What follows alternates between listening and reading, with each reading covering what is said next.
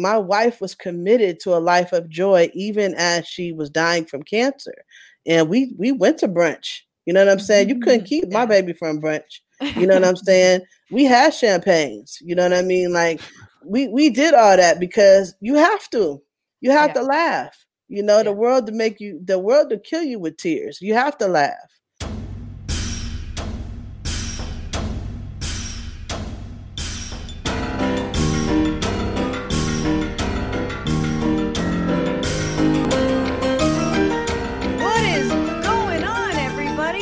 To the Bitchuation Room podcast live stream. You're here. You've made it. Tim Robinson says I'm late. No, Tim, you're late. It's a great comeback. We got all the people on all the things. Todd Roy from Nova Scotia on YouTube. Empire 6 on Twitch. Michelle K from Atlanta, Georgia. Hi. I love you too. We need to love each other. This week has been stank, heinous, ratchet, all the horrible things. And I'm glad we can be here to just unwind, to talk about what's going on, get some revolutionary strategy under our belt, a few jokes out there. We have two great guests. The wonderful Nato Green is back on the Bitchuation Room. I know you guys have missed him. Also, author and activist Malkia Devich-Cyril is here. So excited to talk to them.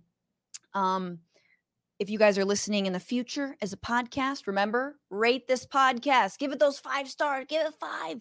We had a bonus episode this week with Max Elbaum, Father Time of the Left. He was great. Made me scared, but good. Very good. So listen to that if you haven't caught it yet. Also, if you're watching on YouTube, remember to click that little bell. Just a little, like, I don't know where it is, but like there's a bell somewhere. Click it so you know whenever we're going live. And then you can just like run and hopefully like do a little risky business slide over to the computer or with your phone or wherever you're watching this and then catch it live. Also, we are accepting your tips because this show is just a monkey on a tricycle of an operation, man. We are just me and Becca and all of you out there.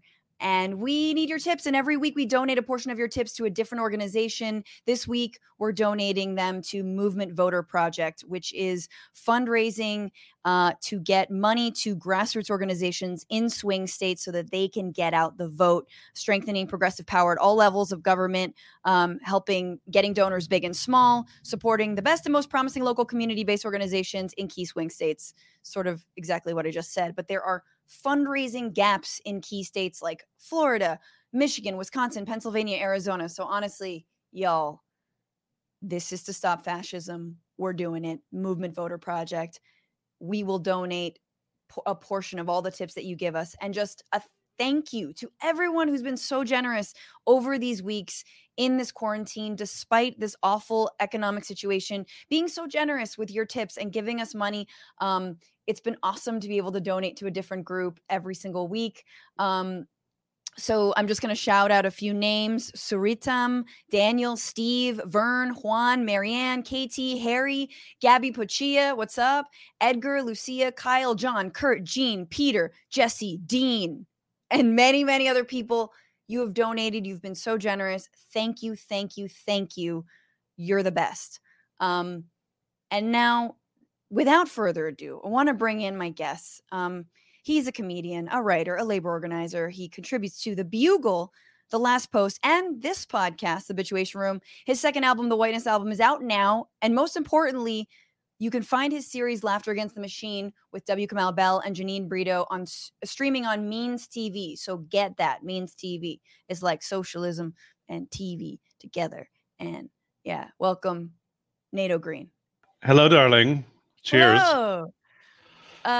Nato is drinking a cocktail for those future people listening. Naturally.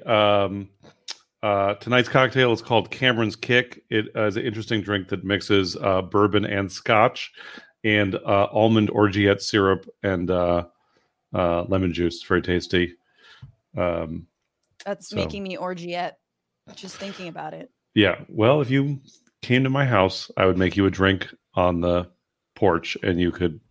Actually, I don't need to see you orgiette in person. That's not what appropriate for our relationship. I also realized that it should be orgasmiette, but we can have an orgiette as soon as this pandemic is over. Yeah. It's really killing the group sex vibe, dude. The pandemic is really hard on the poly community right now. So hard. The amount of testing and then just like the windows of like, should we, shouldn't we? It's like you need to self quarantine for 14 days before going to your other lover's house. Right. You actually have to track the amount of ass you've been eating. Yeah. All right. And on that note, I want to bring in our other guest. They are an activist, a writer, a public speaker on digital issues or issues of digital rights, narrative power, Black liberation, and collective grief, with dozens of published works and appearances, including a featured spot in Ava DuVernay's Emmy-winning film 13th. My guest is also a senior fellow at Media Justice and also the organization's founder. Please welcome Malkia Devich-Cyril. Hey, what's happening? I'm trying to wake up. Here I am, waking up. I'm here. I know you have also a drink. I don't know if you want to share what you have, Malkia. Well, let me just say, on camera, blend. I'm drinking water. Off camera, I'm drinking Fireball because that's how I get down. Nice. Nato, I don't mix my drinks. I buy them just like that. I mean, I think that's what Fireball was meant. It's fire plus ball. Exactly. It's a mixed drink. It's right already there. Done. I have been known to drink Fireball. I have had Fireball in my life. It's not beneath me. I'm not a snob. I am a snob, but I will also I am definitely a snob, but I will also drink Fireball. Let me back this up. I'm 100% a snob, but I will also drink Fireball. Good to know. Yeah, I love it. This is what we need on this Sunday. Malkia and Nato, let's start this podcast off in the same way we start every single podcast, which is, what are you bitching about now?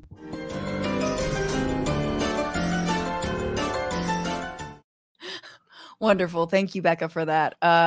Nato, what are you bitching about this week? Well, I know the show's going to get heavy later, but I'll start out bitching on a lighter note, which is,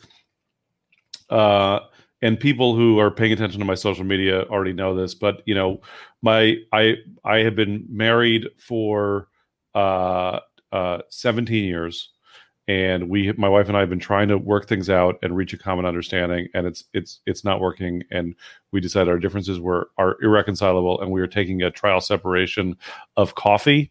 That we we both drink coffee, but we don't like the same things in coffee. She likes a light roast. I like a dark roast. We attempted to find a middle ground roast that we could both drink, and I believe it's called a medium. Yeah. But you know what? Fuck a medium roast mostly. Like I'm not into it. For a while we had a good medium roast that we were getting that we both liked, that was from Phil's. But then when the George Floyd protest popped off, people started like criticizing Phil's for giving free coffee to cops, and there was calls for Phil's boycott. So we had to go try to find another medium roast that we could agree on, and failed. Finally decided we're both going to just like live with separate carafes. And have our own stash of coffee in the house. I like a dark, like dark oily bean. She likes, like these all these new bougie places that are into their like artisanal coffee, and it's very like this one area that I'm not a snob is I don't believe it. Like you did just say carafe though, so yeah, I did say that, but listen. That these places that like are super into their light roast and are like, oh, you get more of the flavor with the light roast, and then the tasting notes, like I can't, like some of these fancy coffee places that'll be like I'm willing to believe that someone who is a very active coffee taster thinks that they can taste citrus hints, notes of citrus in a cup of coffee. I do not believe that anyone can not only taste citrus but can specify satsuma or blood orange among all the various types of citrus. Like that person's just a fucking liar. I was in one coffee. Who's like, you're gonna jump at the opportunity to make like what is it? Like a simple syrup with Satsuma, but like no one can taste Satsuma in coffee. Nato, I call BS on your worldview. You know, Francesca, Marxism is about living with your contradictions. The propulsive power of contradictions to drive history forward.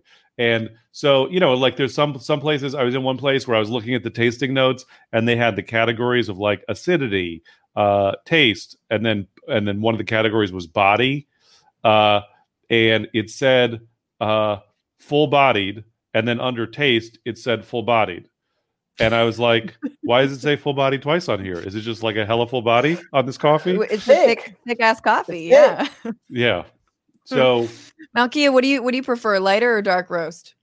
I don't roast. I mean, I don't know. My wife just used to make coffee, and I don't know. I don't know what happened. I don't know what magic went into it or the process. Just appeared. I know that we have a coffee maker. I don't know how to use it. So yeah, I don't know. I don't know what I like. Lori Stuarty on Facebook says, put Fireball in your coffee and you won't care anymore. There it is. I'm with that 100%. That sounds like a good plan. Yeah, I'm going with the medium, like the medium, but I agree with you, Nato. The gourmet, like this is so bitter. You can't feel your face-ness of new coffee is just like, I don't get it. It's all the caffeine too. I can have like 2 sips of Philz and I'm like, I'm good. All right. You know, like I'm perfect. Yeah. Well, and yeah, if you have 2 sips of Philz, suddenly you're like, I need to poop right now.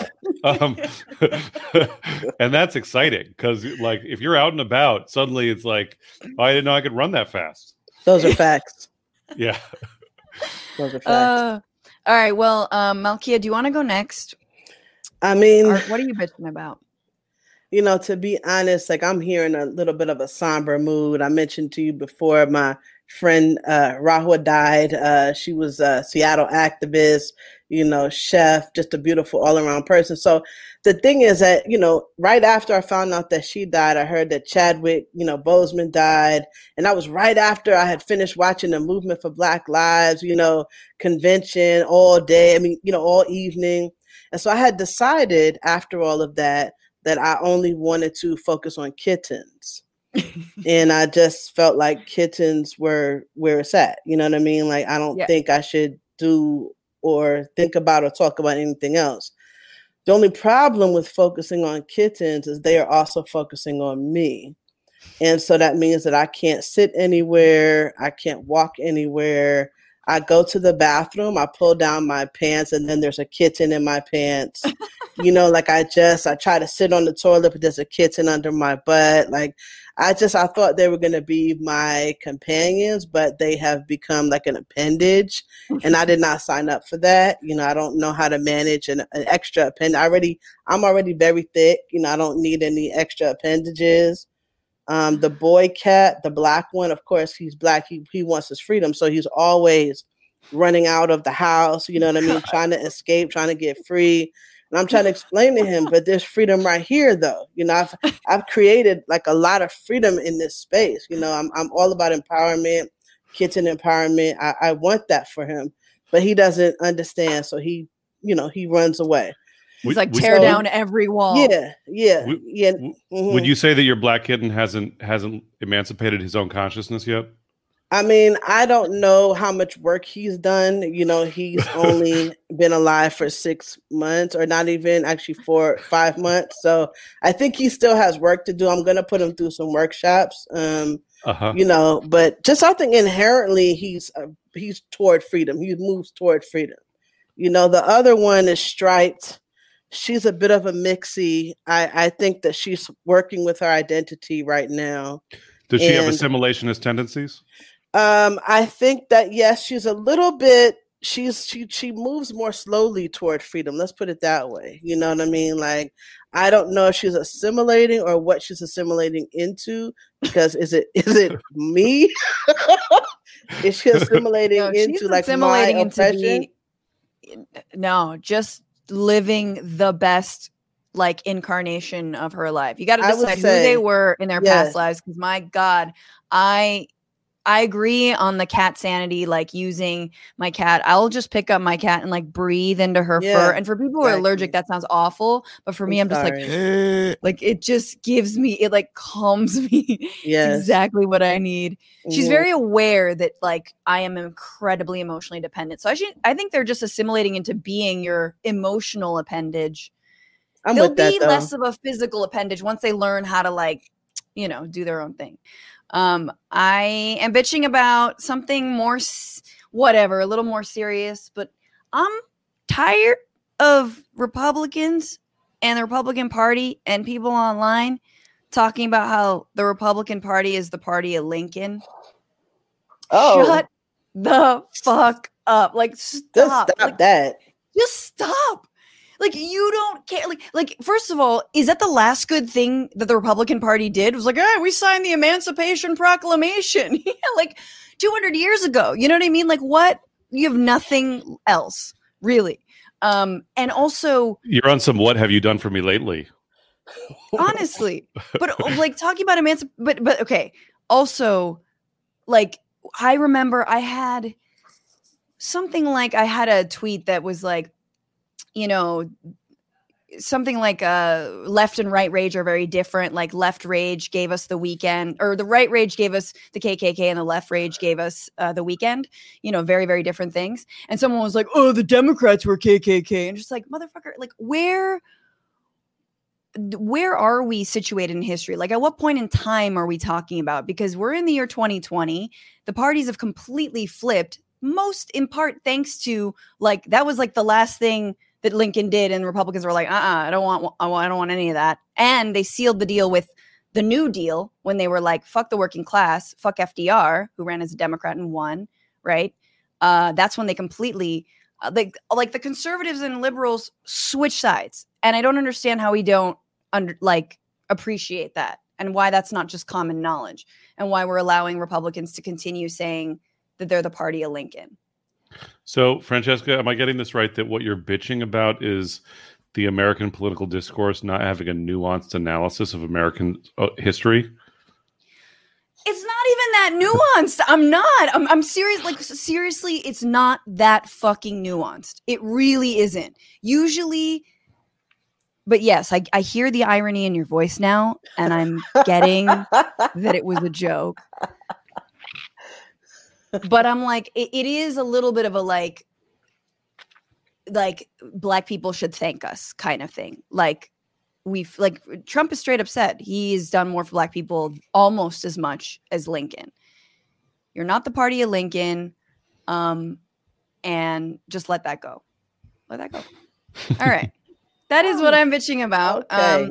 All right, yeah. Guys, let's move on to a little bit of a rundown of what happened in this last week. Only 4 things happened. I want everyone to know that only 4 things happened in the news. It's been a slow news week. Very slow news week, but we're going to get into it all with the week where.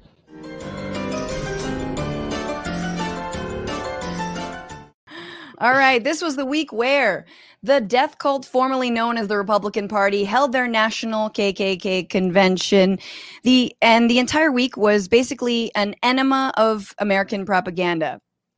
And sometimes you don't want that much America. You know what I mean? I feel like America's like mayonnaise. You know, you just want a little bit of, you can't have, the whole sandwich can't be made of mayonnaise. There was a lot of praise of Trump's handling of coronavirus. And honestly, like, the amount of cognitive dissonance required to claim the president has done a great job of stopping COVID-19 when 180,000 Americans are dead might be the same amount of whatever Don Trump Jr. was on the first night of the convention. Like, that's just chop that up and snort it. The GOP also, if you watched, trotted out many people of color in a bid to allay white people's fears about Trump being racist, just straight up. Kind of the way that, like, you try to get a baby to eat their baby food by eating it first. You know, you're just like, this white supremacy is good. Ooh, here comes a military tank. You know, like, it's the same exact way people of color are like, no, I swear it's not poison. it's strange because also Trump is clearly, if you've watched it, he's running this like outsider campaign, even though he's the incumbent. He's calling the violence happening now around the country Biden's America, which is like the equivalent of finding a hair in your Chipotle burrito bowl and the manager going, "That's Panda Express's dinner for you." You know what I mean? That's right there. What? This is fucking your place. I saw I saw this headline that said after Trump's speech at the RNC that Trump said the headline was Trump spreads falsehood about NATO. And I was like, what the fuck? Why am I involved? Like, get my name out of your mouth, motherfucker. But what he said is this is the first time in 20 years that NATO members have increased spending, which is false. It's false about Europe and Canada, but it's also false. I mean, it's false about me too. Like, if you look at NATO spending, it's definitely true that I'm spending more on liquor to drink at home, but I'm spending less. I'm not spending money going to the movies or eating out, and so in total, it balances out. The thing that's been most incredible to me about watching the other thing is at the RNC, the Republicans played this video of a naturalization ceremony where there were these people getting their citizenship, and Trump was there, and the headline was like some of the word choice in this moment is so incredible. The headline was that they weren't warned that they'd meet the president. No, can you imagine? I have my criticisms of Obama, but like no one needed to be warned. Like if someone was like, if you got surprised by Obama, you'd be like, oh shit, Obama's here. That's cool. You wouldn't be like, why didn't anyone? I'm not prepared for this. Like, right. I need to have my like mace and whatnot. So, but the thing that's been incredible to me is like how much like watching these like mainstream liberals go on and on about like the Hatch Act violations. Like anyone fucking gives a shit. People are just like so past the and this week someone was like, this was the week that we finally reached a tipping point towards fascism. And watching this week okay. It's like this week, like where have you been? And watching these liberals, like the Pelosi's and the Schumers and that sort of the NPR audience of the world being like, man, this is the Trump is really marching towards authoritarianism.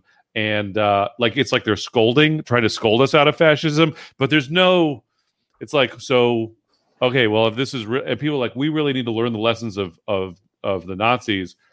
And it just feels like the response is not commensurate to the analysis. Do you know what I mean? Like, I just feel like there's going to be a lot of people who are going to be like, when they get rounded up by Trump's secret police and whatnot, they're going to be like, check my last tweet, everyone. I told you this was coming. I told you so. Called it. Called it. First. There's going to be a lot of firsts. Malkia, did you subject yourself to any of the RNC? I did, but I was so confused. It was hard for me to watch it because I was like, I thought it was 2020, but it feels like it's the 1950s. So I was like, not sure who was president. Like I didn't understand, I was looking for McCarthy. I wasn't understanding what was going on. It really sounded like a Hitler youth rally, so I was very, I wasn't happy. I watched it because I felt like I should, I felt like I should know what they're saying, but my spirit was so injured, that I had to turn it off. So I only watched it in bits and pieces. Hold the kittens close. Yeah. Had to have my security blanket. Mm-hmm. Yeah, let me know what happened. Like when you in a horror movie kind of thing. Exactly. That's exactly right. I just watched the corner of a horror movie. Do you ever do that? Where the whole screen is like, if you go to one, I'll watch the corner to be like, I see action, and I'm not a wuss because like I'm not covering my face. I'm just looking there, and I'm not looking at the scary stuff. That's what I did with the RNC, which is like I'm just looking at the side of the podium. See, I'm kind of the opposite. I feel like I have to look at the thing head on. Like if somebody's being impaled, on a fence, you know what I mean? I need to watch all of it. And that's what I did, with the RNC. I was just like, I just engorged, on the horror so that I could build up a defense mechanism. You know what I mean? That's what it felt like. I was trying to protect myself by watching it and watching it and watching it. So then it wouldn't hurt me so much. That was my thought. Right. I don't think it really worked, though. That was bad. Whoever gave me that advice, I'm not paying were wrong. them. Yeah, they was very wrong. All right, I'm going to move on. This was also the week where the action film Pachamama Payback continued, this time with a hat tip to the struggle against racism as Hurricane Laura knocked over a Confederate statue in Louisiana called the South Defenders Monument just 2 weeks after lawmakers voted to keep it. And now I'm not sure what more of a wake-up call the South needs. Like when the literal winds of change are telling you to let go of the Confederacy. Even the weather is against you. I mean, everything is saying no to you. Stop it. Just stop. Absolutely. So some people people are calling to demolish these statues, and some people are taking matters into their own hands to pull over statues of murderers and slavers and stuff, and then some people want to replace them with other kind of statues, and I don't agree with that part. Like, I don't want to replace those statues, partly because I just think that like anybody would have a statue of themselves is probably a bastard. You know what I mean? Like there's no statue anywhere for someone to be like, this is the person who is great at listening, and I want to be able to this is the kind of optimist I am. I want to be able to like someday take my grandchildren around and show them like the rubble in front of City Hall where the statue of the like genocider and colonizer used to be, and be like, there was another society here when we arrived, and this is the ruins of the past civilization, and they were dying as we showed up. And so, and we wanted to, and they were a greedy, stupid, mean civilization, and we wanted to keep these ruins here to remind future generations of the horrors that went before us, and not to go that way again. And also, it's very important to you as my grandchildren that you know what the word plinth means. You have really thought about this. Yeah, I put some time into it. This is the second time you've spoken about plinth. Okay. Yeah, I have a lot to say about plinth. The Plinth Industrial Complex. So I still don't know what it is. I don't know what it is. It's the base of a statue. Oh, right. It's the thing you put a statue up on. Okay. It's where it says like, best actor on your fake That's right. Oscar that you got in Spanish class when you made a telenovela and got an award for it. I mean, I'm a strong believer in the cultural struggle being part of the broader political struggle. I think let's tear them down, all of that. But also, I want to just make sure people be tearing down the right statues, because like somebody tore down like a statue of Frederick Douglass. Like, I'm just saying, I need you to focus on getting your history. You know what I'm saying? Correct. So that we were like, it was bronze. Yes, exactly. Exactly. Let's make sure that we on target with our political strategy. You know what I'm saying? So that we can do right. But don't tear down the statue of Harriet Tubman. Don't do that. That's not part of the struggle. Mm-mm. Word. All right, I'm moving on. Our next topic. Our next story. Remember, only 4 stories this week. This was the week where Kellyanne Conway, whose title is still an enigma to me. I'm actually not sure what she did, where she slept. Like, I feel like she was just in the closet and they'd be like, activate Conway. I don't know. Anyway, Kellyanne Conway announced she's leaving the White House. Not over concerns about Trump's racism, authoritarianism, or using a foreign government to get dirt on a political opponent, but because her 15-year-old daughter is becoming a progressive TikTok star. Or as she would probably put it, China is using filters to turn her daughter into a communist. Kellyanne Conway said in a statement that, quote, it will be less drama, more mama, which is like the sweetest thing a daughter could hear, unless that mama is Kellyanne fucking Conway, in which case it's incredibly scary. Kellyanne's father is also withdrawing from his job at the Lincoln Project, the sort of like Republicans that are good, the political group that is against Trump. He's also going to try and devote more time to the family. Like, I feel like the Conway household is just going to be a never-ending episode of Maury Povich. You know, chairs are going to fly. There's going to be a lot of yelling. I love it. I want like a reality show of the family at this point. It could be called something like The Amazing Racist, or So You Think You Can Gaslight, or more accurately, just Mob Wives. I like the last one best. I mean, but I think it should be a lesson to young people, like young white people everywhere. This is a strategy. Look at this leadership. This is what you have to do to get your parents to stand down, your Republican parents. You need to go on Twitter. You need to go on TikTok. You need to tell them about your socialist tendencies. You know what I'm saying? Just go. Yes. Go hard. Go all the way. And maybe that is the way we can get them out. Because obviously everything else is not working. Honestly. So I'm going to lean on the youth. Like, it was once she did the WAP dance. She did like the WAP challenge. You know, 15 years old, she's doing the WAP dance. Her parents were like, "Oh God, oh God, we gotta leave. Yeah, we gotta stand down." Republican parents are very sensitive to people who make them look their children embarrassing them. I feel like there's a lot of ways that this move by the Conways is very consistent with Republican values. Like, you know, first of all, like when I read that story, my first reaction was like, so these people just can afford to not work? Like, how they can pay rent, you know? Like, you know, there's obviously, right. How they can pay their mortgage? How they gonna buy food? You know what I mean? Like on the third house. On the third house, like that, you know, it must be nice to be able to be like, you know, like I'm just gonna focus on parenting my children and not, you know, like, oh, and I'm gonna be driving Uber a little bit on the side because I, you know, as my fallback from being senior advisor to the president, and you know, and it seems like it's like the Republican dream to get women out of the workplace, and so now Kellyanne Conway is like, you know, back in the home.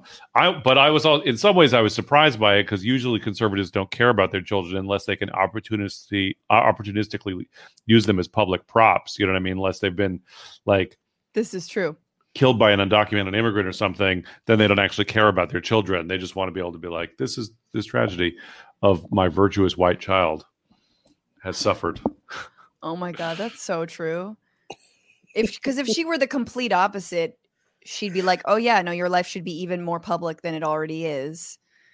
Fuck parenting. Like, you're already a right-wing star. If you could just stare down a Native American man, you know, make unbreaking eye contact and like, you know, shoot up a protest. Like, right? You're totally right. I'm just saying, Barron Trump, pay attention to what we're saying here. Blink twice. All right. This was also the week where players in the NBA, the WNBA, the MLB, MLS, and tennis went on an athletic boycott in solidarity with the Black Lives Matter movement after the shooting of Jacob Blake in Kenosha, Wisconsin. The NBA didn't play for 3 days. They finally, though, agreed to resume games, but will, quote, establish a coalition that will focus on access to voting for the November 3rd general election, promoting civic engagement, and advocating for meaningful police and criminal justice reform. This was coincidentally also the week where my boyfriend continued his athletic boycott against working out by rebranding it, quote, Solidarity Sitting with Kenosha. He is the LeBron James of PlayStation 3, ladies and gentlemen. Just let everyone know. It's great. Right on. I feel like this thing that happened this is, you know, I appreciate the spontaneous militancy. I saw there was a Dodgers player, was his name Mookie Betts, who said that he was going to participate in the strike because he just wanted to get the ball rolling. And those are two contradictory statements for a baseball player to make. To get the ball rolling and not be playing baseball. So I'm sorry, that joke is beneath all of us. But I feel like this is what happens when people don't really understand strategy, because like as an organizer, like those players fell for the oldest like boss rope-a-dope of all time of like, oh, you have demands, we'll establish a fucking committee to consider your demands. That shit is never happening. So I think they should have held out for converting the NBA to worker ownership or something more transformational. But Obama got to them first. Yeah, Obama said no. Get back to the game. Obama said, you're leading the way. We support your protests, but also only focus on voting. Malkia, what did you make of this, about the boycott? The most Obama that ever Obama'd. Yeah, I'm gonna be real. I thought the protests were a very big deal. It's one of the first times we've seen the NBA come to a straight standstill as a result of folks protesting the treatment of Black people. I think that overall, though, it was more publicity than substance, and I'm fine with that on one level. There's a role for publicity. There's room for visibility. You know what I'm saying? Like we need that. And I'll just say, look, it's never happened before, and if now it happened, so that means it can happen again. And I don't, I'm not interested in a coalition or a commission or a study like that part. I'm like, you can keep that, because we have enough of that. But the fact of people who make, millions of dollars sitting out, and what that costs them and what that costs, the NBA as a whole, I'm fine with that. Do that. I applaud that, Absolutely. I mean, I think you're absolutely right that like they can always do it again.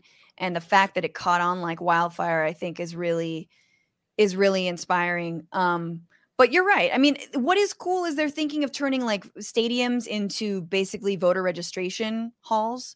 And I would be happy if that happened. I don't want them to study voting. Right. I want them to actually make it safe to vote so that Black people can actually go somewhere and vote and not be shot on the way. Not be killed by vigilantes on the way. Dude, I want LeBron to be like, just like being the, chaperone of Black voters. That'd be so tight. Exactly. I'm with that.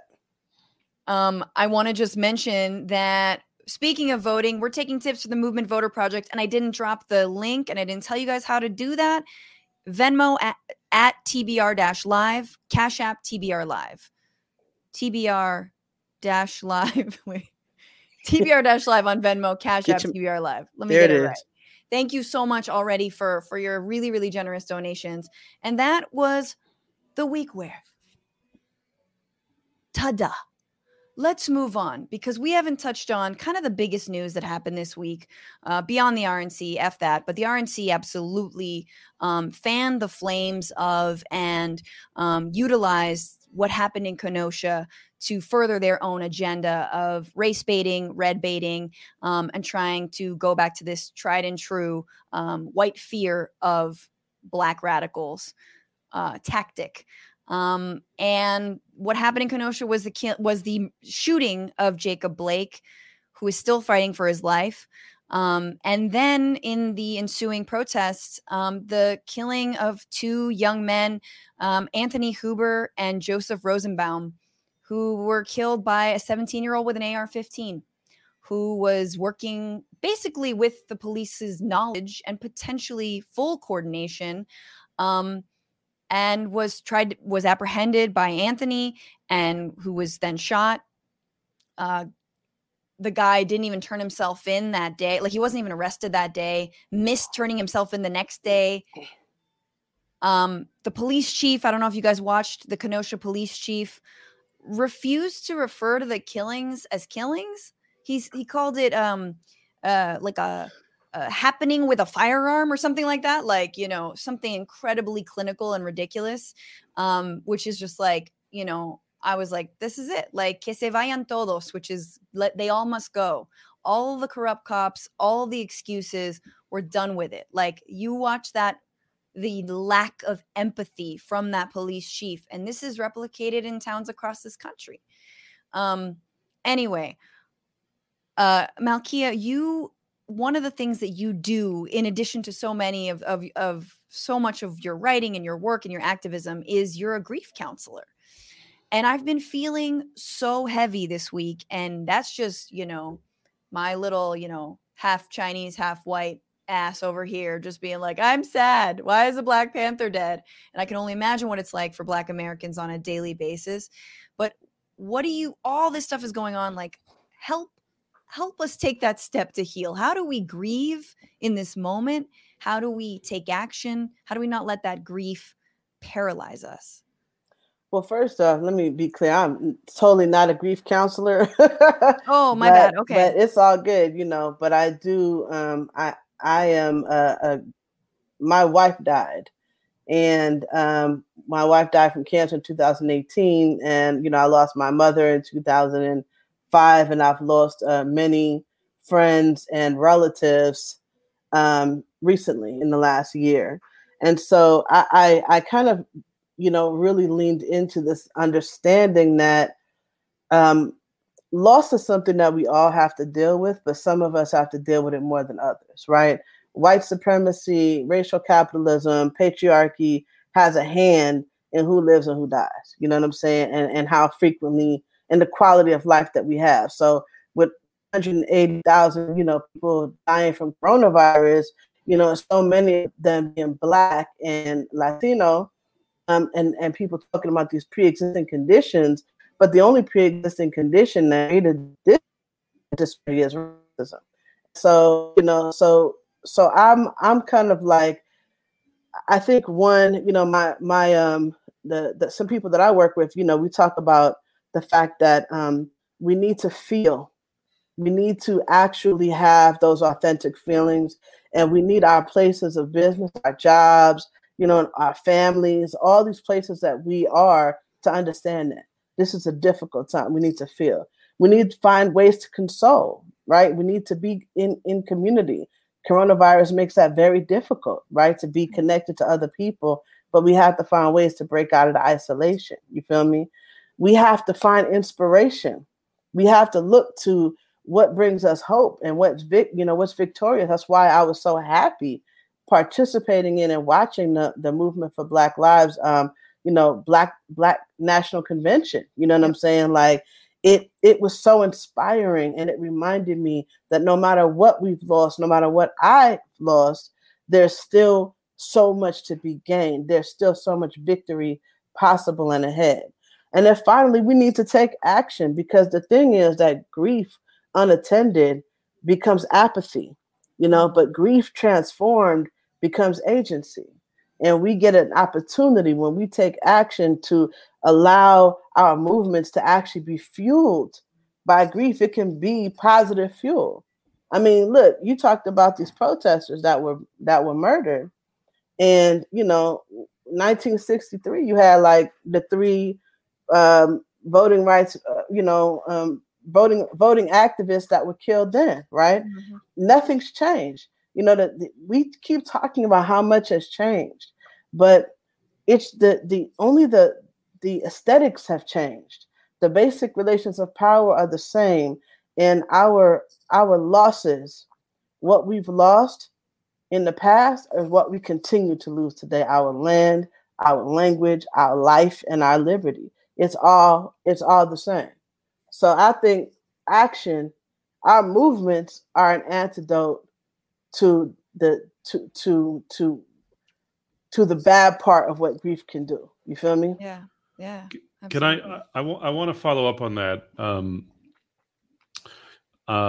because I mean, Malkia, one of the things I appreciate about what you're talking about is sort of the, like, holding that you hold the contradictions of, you know, looking in a very unflinching way at the horrors and the suffering and the loss and the heartache that is built into the system, and also the determination around continuing resistance. And for people who don't know you, could you talk some about sort of what do you think of the continuing lessons on that question specifically, of holding those contradictions from sort of the Black revolutionary tradition and specifically the Black Panthers? Well, I'm not sure exactly how to answer, but I'll tell you what comes to mind. First off, when my mother was born with sickle cell anemia, and she died from sickle cell anemia, and she died when she was 59 years old. And all my life, my mom had us singing freedom songs. And she taught us freedom songs, and we sang them every day, all the time. And I believe that part of the reason, part of the fire and the purpose of freedom songs is to remind you that death and loss and suffering is not all there is, and that is something that I carry that with me every day. I think that there are reasons, look, in the late 60s, we lost so many Black power activists. Either we lost them to the diseases and stress that attack Black bodies, because of the conditions, or we lost them to long-term prison sentences, as political prisoners. But our folks were siphoned off from us. So, and that loss is something that the children of the party, I don't think we've necessarily even fully dealt with that. You know what I mean? So there are losses that we're contending with today, that affect how our movement is shaped today. You feel me? Because we've lost a whole generation of elders, of radical elders. It's hard to look for, I don't know about in the labor movement, if you look to some of the elder labor activists, but it's hard to look to the elder Black power activists. They're out there, but they've been hurt. They've been seriously hurt. So, so I don't know if in terms of the history of our Black radicalism, if our struggles have helped me or helped us process grief. In fact, I think it's the other way around. I think it's the young people today that are actually helping some of those elders process grief. You know what I mean? So I don't know if that kind of answers your question, but that's what I'm thinking about. The thing, I mean, when you talk about the what it's like, the elders in the labor movement, it's like I've known some of these like older folks who like gave their life to the labor movement, who were like communists and who were blacklisted and chased by anti-union goons and beaten up and stuff like that, and like led these heroic strikes, these sort of icons. Yeah. There was one time I was like at a conference or something with one, and he was telling me these stories about like working with Paul Robeson and stuff, and it was incredibly inspiring. And then we like went into the bathroom, and then we went into separate stalls, and then he just like had massive diarrhea because like all of the years of trauma had like rotted out his colon. Yeah. And so he like had no more sphincter control. And so like he had just so that's like there that's was where I feel like I'm headed this week, man. There was I feel like a roid forming. There was like a fecal manifestation of union busting. Well, damn. First of all, that's very nasty. I don't, that's nasty. But I feel you though in that the elders that I grew up with, as my mentors and my parents, my aunties and uncles, they suffered. They did all this work. They worked really hard. They produced incredible victories. They created a whole aesthetic around power. There's so much that we owe to the Black civil rights activists and the Black power activists. But at the same time, they killed themselves in the process, and they taught us that killing yourself is the way to organize, that you're supposed to organize 1 million hours a day. That's the only way to do it. You know what I'm saying? That you're supposed to not worry about your kids or not, not worry about your health. You're supposed to not, abandon your job and don't worry about having a place to live, because as long as you moving the movement forward, you feel me? then that's what your focus is supposed to be. But at the same time, we can't move the movement forward without, Audre Lorde says we cannot live without our lives. And we can't build a movement without the people there to build it.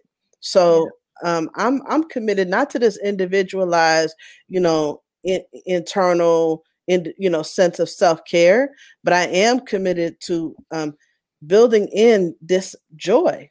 Like my wife was committed to a life of joy even as she was dying from cancer. And we went to brunch. You know what I'm saying? You couldn't keep my baby from brunch. You know what I'm saying? We had champagnes. You know what I mean? Like we did all that because you have to. You have to laugh. The world to kill you with tears. You have to laugh. Yeah. So that's what I'm about right now. I'm about finding joy in the deepest, darkest parts of life. That's what Nato and I try to do. Hey, bring it. Sometimes we are successful. This week has been particularly rough. I haven't been able to find that much joy. But Nato, I was going to pivot to another question. Is that okay? Please. Sure. Well, I wanted, because, and not to make us, now that we've talked about sort of regathering ourselves and fortifying, I feel like I can ask you about Fox News. Fox News. Because you founded Media Justice and you talk a lot about systemic racism within mainstream media, whether, it doesn't matter whether it's Fox or MSNBC or wherever it is. And I think what was so interesting to me about the RNC, honestly, was that the stories, they just kept telling the same myths. Like they were going to just bring out like Pocahontas, like whatever, and be like, yeah, she was a 10-year-old, but she totally consented to marriage with John Smith. Like there was that level of like, America's the best, American dream, founding fathers. It was just like beep, boop, bop, hit all the myths. And then they nailed it. I mean, and yes, it was hard to watch, but from a lot of people's perspectives, and when I say people, I mean white people, I think it did the trick. Like the ratings weren't great, but I think the way, all the dog whistling, all of the American myths, all that storytelling about what this country is and how it should never look back and how it is perfect, that all is working. And you see Trump getting a boost in the polls. This is the week that I'm scared as shit that he's going to win again.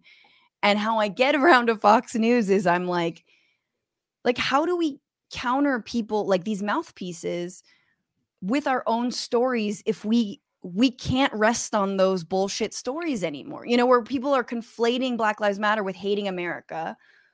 And then the other side's just telling you straight lies. I'm like, it's very difficult to have justice in media when one part of the deal, the biggest news network, for example, doesn't follow truth. Their truth doesn't matter. It's just story. It's like watching your stories. Fox News is people's stories when they turn that on. Yeah, I mean, I think the thing is, so Fox News is a right-wing outlet. You know what I'm saying? Right.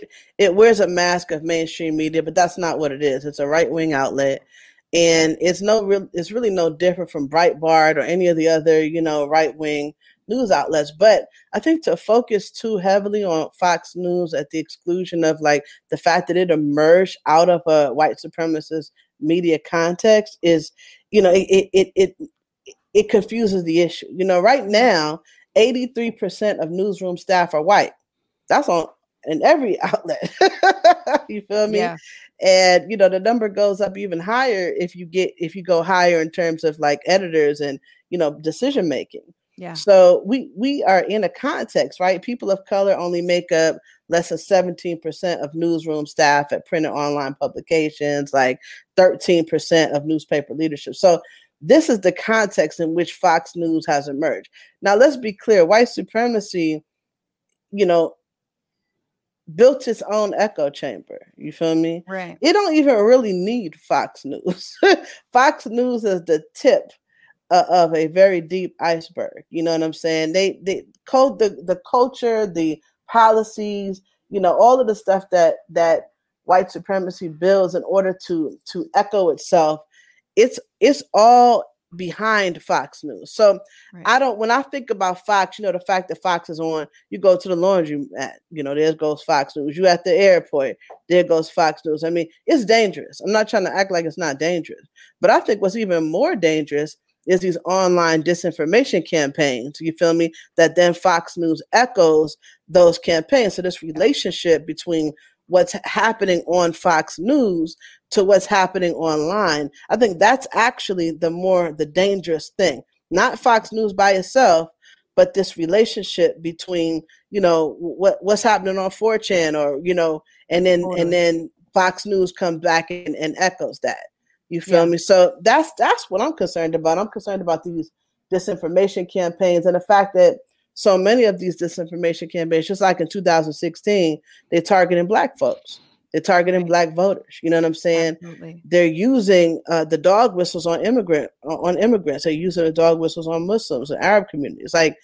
But they're trying to reach Black voters with the disinformation. That's scary to me. Yeah.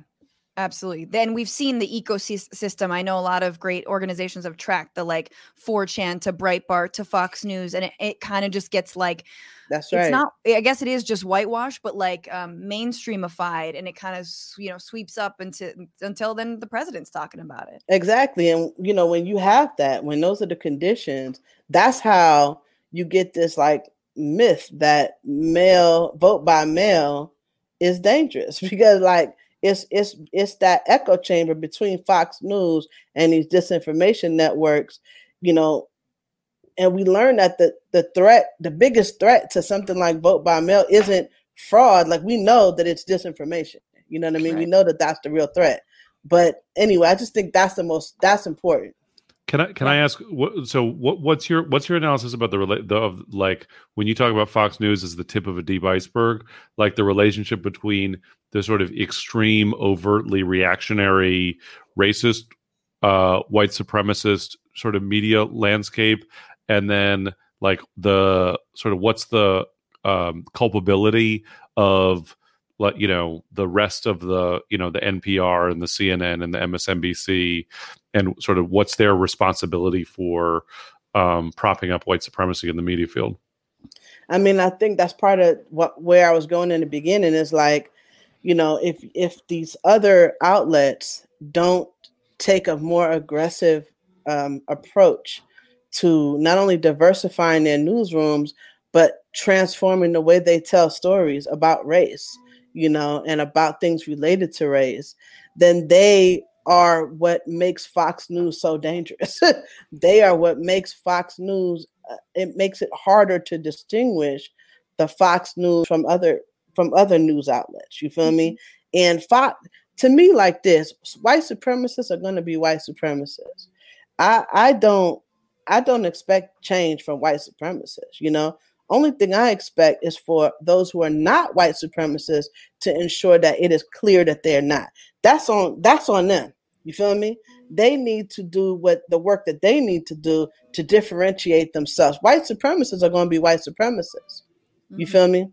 So that's how I see it. Have you ever talked about, people have mentioned this all the time, but the fairness doctrine of 1987 that was, eliminated. It was eliminated in 87. I think it started in the 40s or something like this, but it's basically news organizations have a right to cover controversial topics, or should have a lawful obligation to cover controversial topics, which is not a problem, but then they have to cover it from both perspectives sort of evenly. And in this case, I feel like NPR is the only place that does that. And I kind of fucking hate them for it because of how blasé they are about, some people say Black Lives Matter. Other people say all lives matter. Anyway, it's so, I don't know. Do you talk about the fairness doctrine ever? And what I'm that might leftist. do? I'm not a liberal. So let me just be clear that I don't believe that white supremacists, a nation built on white supremacy, a nation that was built on the theft of land and the theft of labor, can talk about equal time on media. We have been living for centuries with them taking up 90% of the airwaves. Like I said, they're already 83% of the newsroom. There is no equal time. There never has been. So any policies or regulations that are about equal time, all they're about is denying us our time. You feel me? There's no equal time. I don't think white supremacy is a side that requires time. You feel me? Absolutely. That's the problem, right? Exactly. That's like the NPR treatment is like, right. But also you're saying that if newsrooms aren't even reflecting that kind of like what the country looks like, or even just justice when it comes to storytelling, then the topics don't really matter anyway. Can I a bunch of people are asking different versions of this question in the comments. Malkia, in your career, you've done a bunch of organizing around tech companies. Yes. And I feel like a lot of people sort of have some awareness about like the role of Facebook and Twitter and the internet in online groups, organizing themselves and spreading hate and spreading white supremacy and YouTube algorithms recruiting people to reactionary ideas. Yeah. Can you share something about what you've learned about how to organize around tech companies? I mean, right now we're in a data-driven economy, a digital economy, right? Where data is the currency of the moment. We're in a context of late stage capitalism where there's all these abuses and contradictions and crises that are emerging. We have these tech companies that are producing billionaires, that are influencing politics, that are transforming the media. Like they have their hand in every in so many. They're transforming law enforcement, right, and creating all of these means for surveillance in law enforcement. So when you deal with like a company like Facebook, which has the population of it's the largest nation in the world, basically, right? And it has no rules. It has its guidelines, but there's no real rules that it has to adhere to. This makes those companies very dangerous. So how do you organize around them? Well, number one, you organize the workers. I mean, inherently, this is initially a labor fight. The low wage workers and the well paid workers. The executives, like all of them, not the executives, but the higher paid workers. Like those workers need to be organized because they have power to influence how the board functions. How the decision makers function. That's what's happening at Amazon, for example. Workers are organized at multiple levels. It's happening at Facebook. It's happening at Twitter. It's happening in many different companies. There's a whole coalition called the Athena Coalition, and many tech workers' rights groups are participating in that, and Media Justice is also a participant in that. So that's one way, is organize the workers. There are shareholder strategies that we have tried, to really pressure these boards and to pressure these shareholders. There's regulations, there's antitrust lawsuits and laws that we need to, break these companies up. Facebook is too big. You can't regulate a company of that size. You can't regulate a company like Amazon. You know what I'm saying? They are too powerful. They're too rich. They're too big. So you got to break them up. So there's a bunch of different ways, right? But I actually think we need to put, like, even if we just took Facebook and put that into a lab, right? Into a lab where we have some of the, smartest economic and political minds sitting down. If we could just figure out how to deal with Facebook. I'm available, Malkia. Thank you, because your brilliance is needed. You feel me? But you feel what I'm saying? If we could figure out Facebook, then we could figure them all out, because Facebook is the biggest one. And it's what the kind biggest of coffee threat. You're gonna have there, though? You said what? What kind of coffee will there be there? I don't drink coffee. I don't know nothing about coffee. Y'all need to teach me. Nato, I don't know. Nato's participation is dubious. No, but I mean, look, we said this show was not going to be live on Facebook. Some people are telling us, oh yeah, I thought you were going to stop doing Facebook. We are. Eventually, we're hoping to. But like, here we are still. But let's keep it real. I love Facebook. I'll be finding my old homies from high school on Facebook. You know what I'm saying? My mama's old friends, I find them on Facebook. You know, I am a Facebook. I am a Facebook hooker. I love Facebook. I will turn it all off of Facebook. I love to share. I love to be shared with. So I'm not. I wish that there was a way for us to be connected without our data and all our personal information being up for grabs. You know, For sure. I think that's the line we're trying to walk, and also without our children being forced to produce the technology, and without e-waste being dumped off in Africa, and you know what I'm saying, like. How can we? You asked me how do we organize around this, and I guess my point is that it's so prolific and it's so insidious that it's pretty hard to do so. Right. I actually think that COVID is going to lead to explosion of tech organizing, of tech workers. Oh, it already is. That's right. Because like a lot of these tech companies in the Bay Area are saying that people can work remotely. And and then the tech companies are going to try to lower people's pay because they don't have to pay the Bay Area cost of living. Absolutely. And so that means the companies get to keep that profit, right? Right. And so I think that the push by tech companies to use remote work as a way to lower labor standards is going to galvanize a bunch of work organizing in the tech industry. Hey, I'm looking forward to anything galvanizing my workers out here. It's beautiful. Malkia, one last question from the Peanut Gallery on Facebook. Haya asks, recommendations for better media outlets. What do you like? What do you wow. What do you do? That's a good question. I definitely listen to NPR. But I'm often so very bored by it. But they, it's accurate. I read a lot. I read the Atlantic Monthly, I read the New Yorker, I am a big fan of The Verge. What don't I read? I read everything, but I read and watch everything but Fox News. I don't actually think, the New York Times, Washington Post is all the main stuff. I don't really think that there's any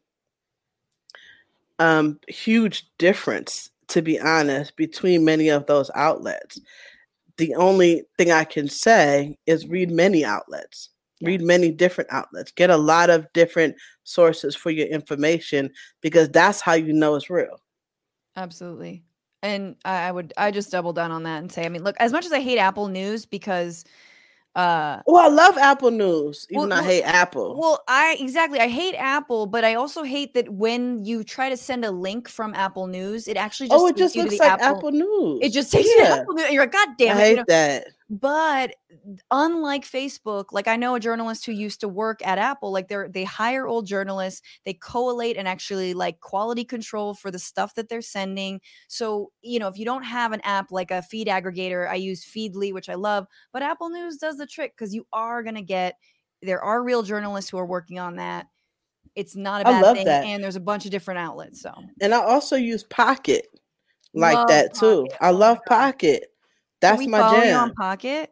I don't know. I don't know how to do that. Okay. I'm focused on tech policy. I don't know how to actually use technology. My wife would always say, did you plug it in? So that's where I'm at.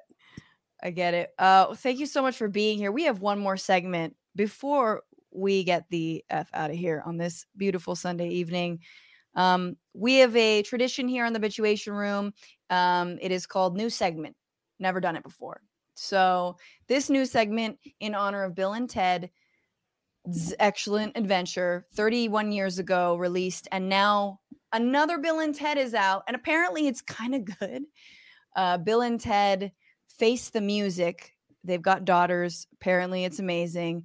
This is our excellent adventure.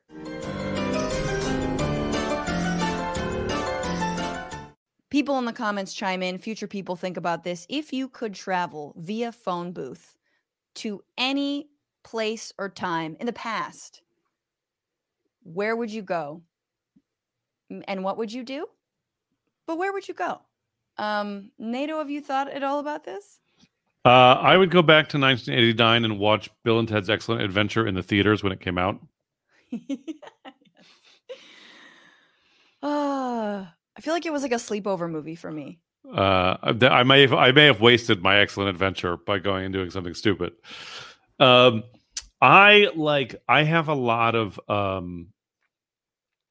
I have a lot of nostalgia for things that I never lived through. Do you know what I mean? Like I have like a sense that, I would have been somehow like a better fit in a different time and place. And really like at many other times. Yeah, like what time are you from, Nato? When do you think you're from? I feel like you're still gonna be weird at whatever time you choose. You realize that, right? Bro, come on now. I feel like I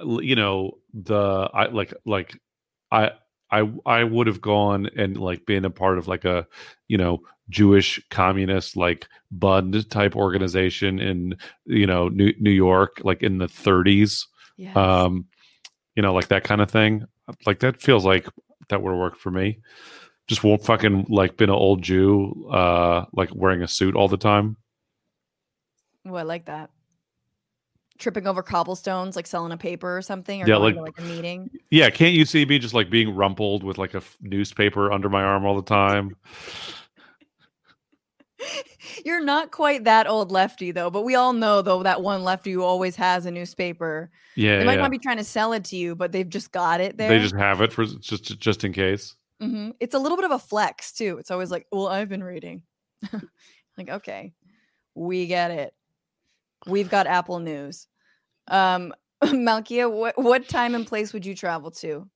I mean, it's so hard to say because there hasn't been a time in the history of this country where it was safe to be Black. So I'm just trying to think, like, where would I go? I'm gonna have to say I would just go right back to 1988, 89, when I was working with Audre Lorde. I was she was still alive, and so I would talk to her and ask her a bunch of questions that I never thought to ask her because I didn't know she would be dead soon, Damn. So I'd love to go back and interview her and, just really learn from her a little bit more than I was able to. But other than that, I can't think of when would I go back. I was thinking I would go back to Harriet Tubman, but I don't want to be there. You're like, I know she needs the help, but I don't want to be there. I don't want to do that. You know what I'm saying? So I don't know. that's it. I'm gonna go back to 1989. Apparently, we can go to the future too. I didn't know that. None of the memorable scenes are when they're in the future. Well, I'm off of the Afro future. I that's where I want to go. So I don't want to go to the past. What's the Afro future look like? I don't know. I mean, we building it, but that's where I want to go. Maybe it's going to be 2030, 20. How long will I live? I don't know, but I want to get up there. I know you identify as a sci-fi nerd also. Yes. I did read that in your bio, even though I got the grief counselor wrong.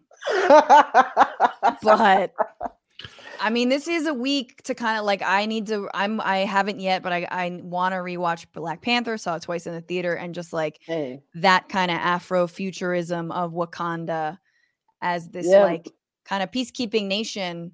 It was beautiful. It was really, really beautiful. My family and I watched it last night again, for the 15th time. But yeah, we watched it last night, and it was wonderful.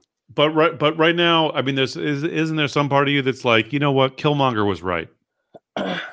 It's not right now. I mean, I thought it when I saw it the very first time. Killmonger has some valid points here. He had valid points. The only thing I was mad though that the Black American, the level of like how violent they made, and how like we up here choking women and stuff, old women. Like, no, I don't.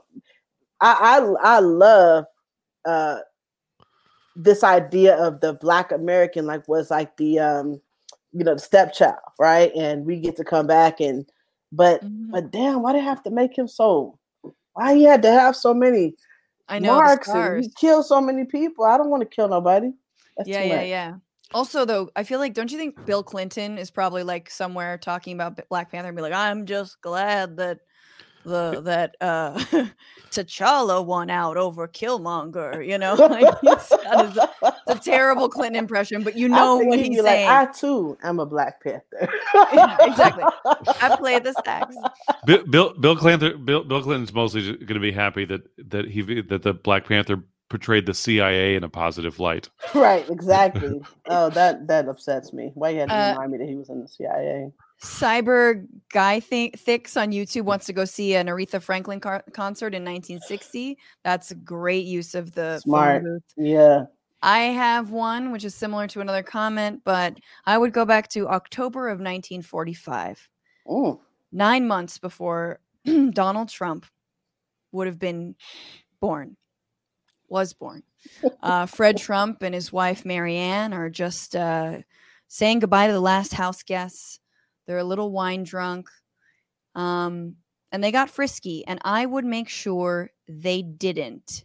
I would throw a fucking picture frame down, you know, just make it real spooky, spike some whiskey, do whatever it took to stop that conception. What I'm saying is, good job. I would go back and I wouldn't kill baby Hitler, but I would kill baby Hitler in the semen stage. Yes. I would kill semen Hitler. Mm-hmm. I like that. Do that. Yes. So another commenter, Tiger Lily on Twitch, would go back and raise Trump right. That is so empathetic, man. This is why we are the better half of this political spectrum, is because we're like, we just want to raise someone right. Like, it's true. I don't. God damn it. I know. I want to semen kill. Yes, I'm with that. Stop Thank that. you. No one's getting frisky that night. Not getting busy right now. Fred Trump falls off a fucking balcony. I don't care. Like, that's what happens that night. Bye. Can you imagine? So much better. Everything would have been so much better. It's for the greater good. Malkia, thank you so much for being here. Please let us know how to follow your work. I mean, you can follow me on Twitter at Culture Jedi on Twitter. Definitely follow the work of Media Justice, www.mediajustice.org. And you can follow me in the street if you see me. Now, don't follow too close, though, because I'll get suspicious. I don't like that. But in general, yeah, just, connect with me however you want. That's good. Not however you want. I'm sorry. On Twitter. Yeah, very with a nice distance. Say hi. Respect boundaries. Exactly. Thank you. Malkia, take care. Have a good week. Thank you so much for being here. Thank you so much for having me. I appreciate it. Yes. Anytime. And Nato Green. What's up? Everyone missed you. I missed you. It's good to have you here. I miss you too. Oh. Please go. Oh, sorry. Please go watch Laughter Against the Machine on Means TV, the world's first worker-owned socialist subscription streaming platform.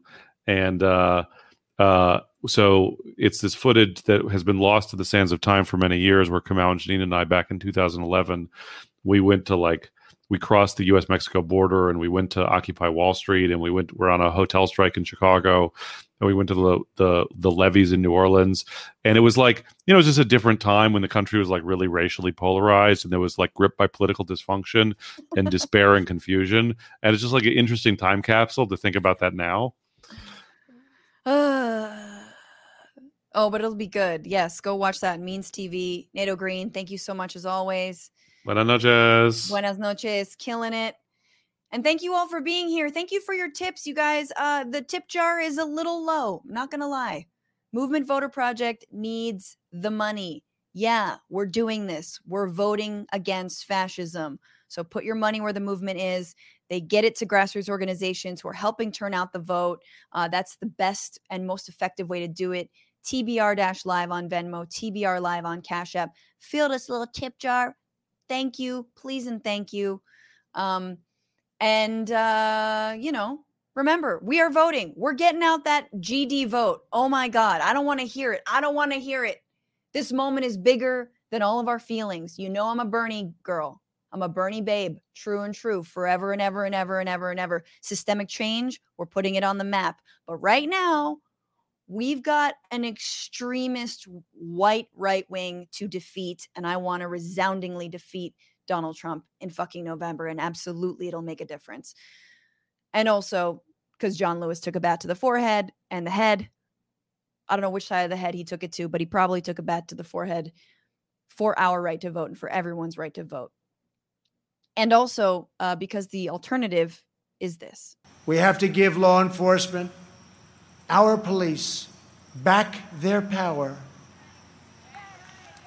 They are afraid to act. They are afraid to lose their pension.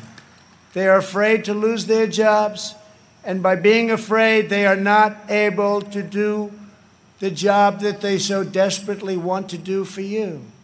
Policing African American communities. We must give them back their power, their white power. Go take a cold shower, you guys. And remember, don't just bitch about it. Be about it. Bye.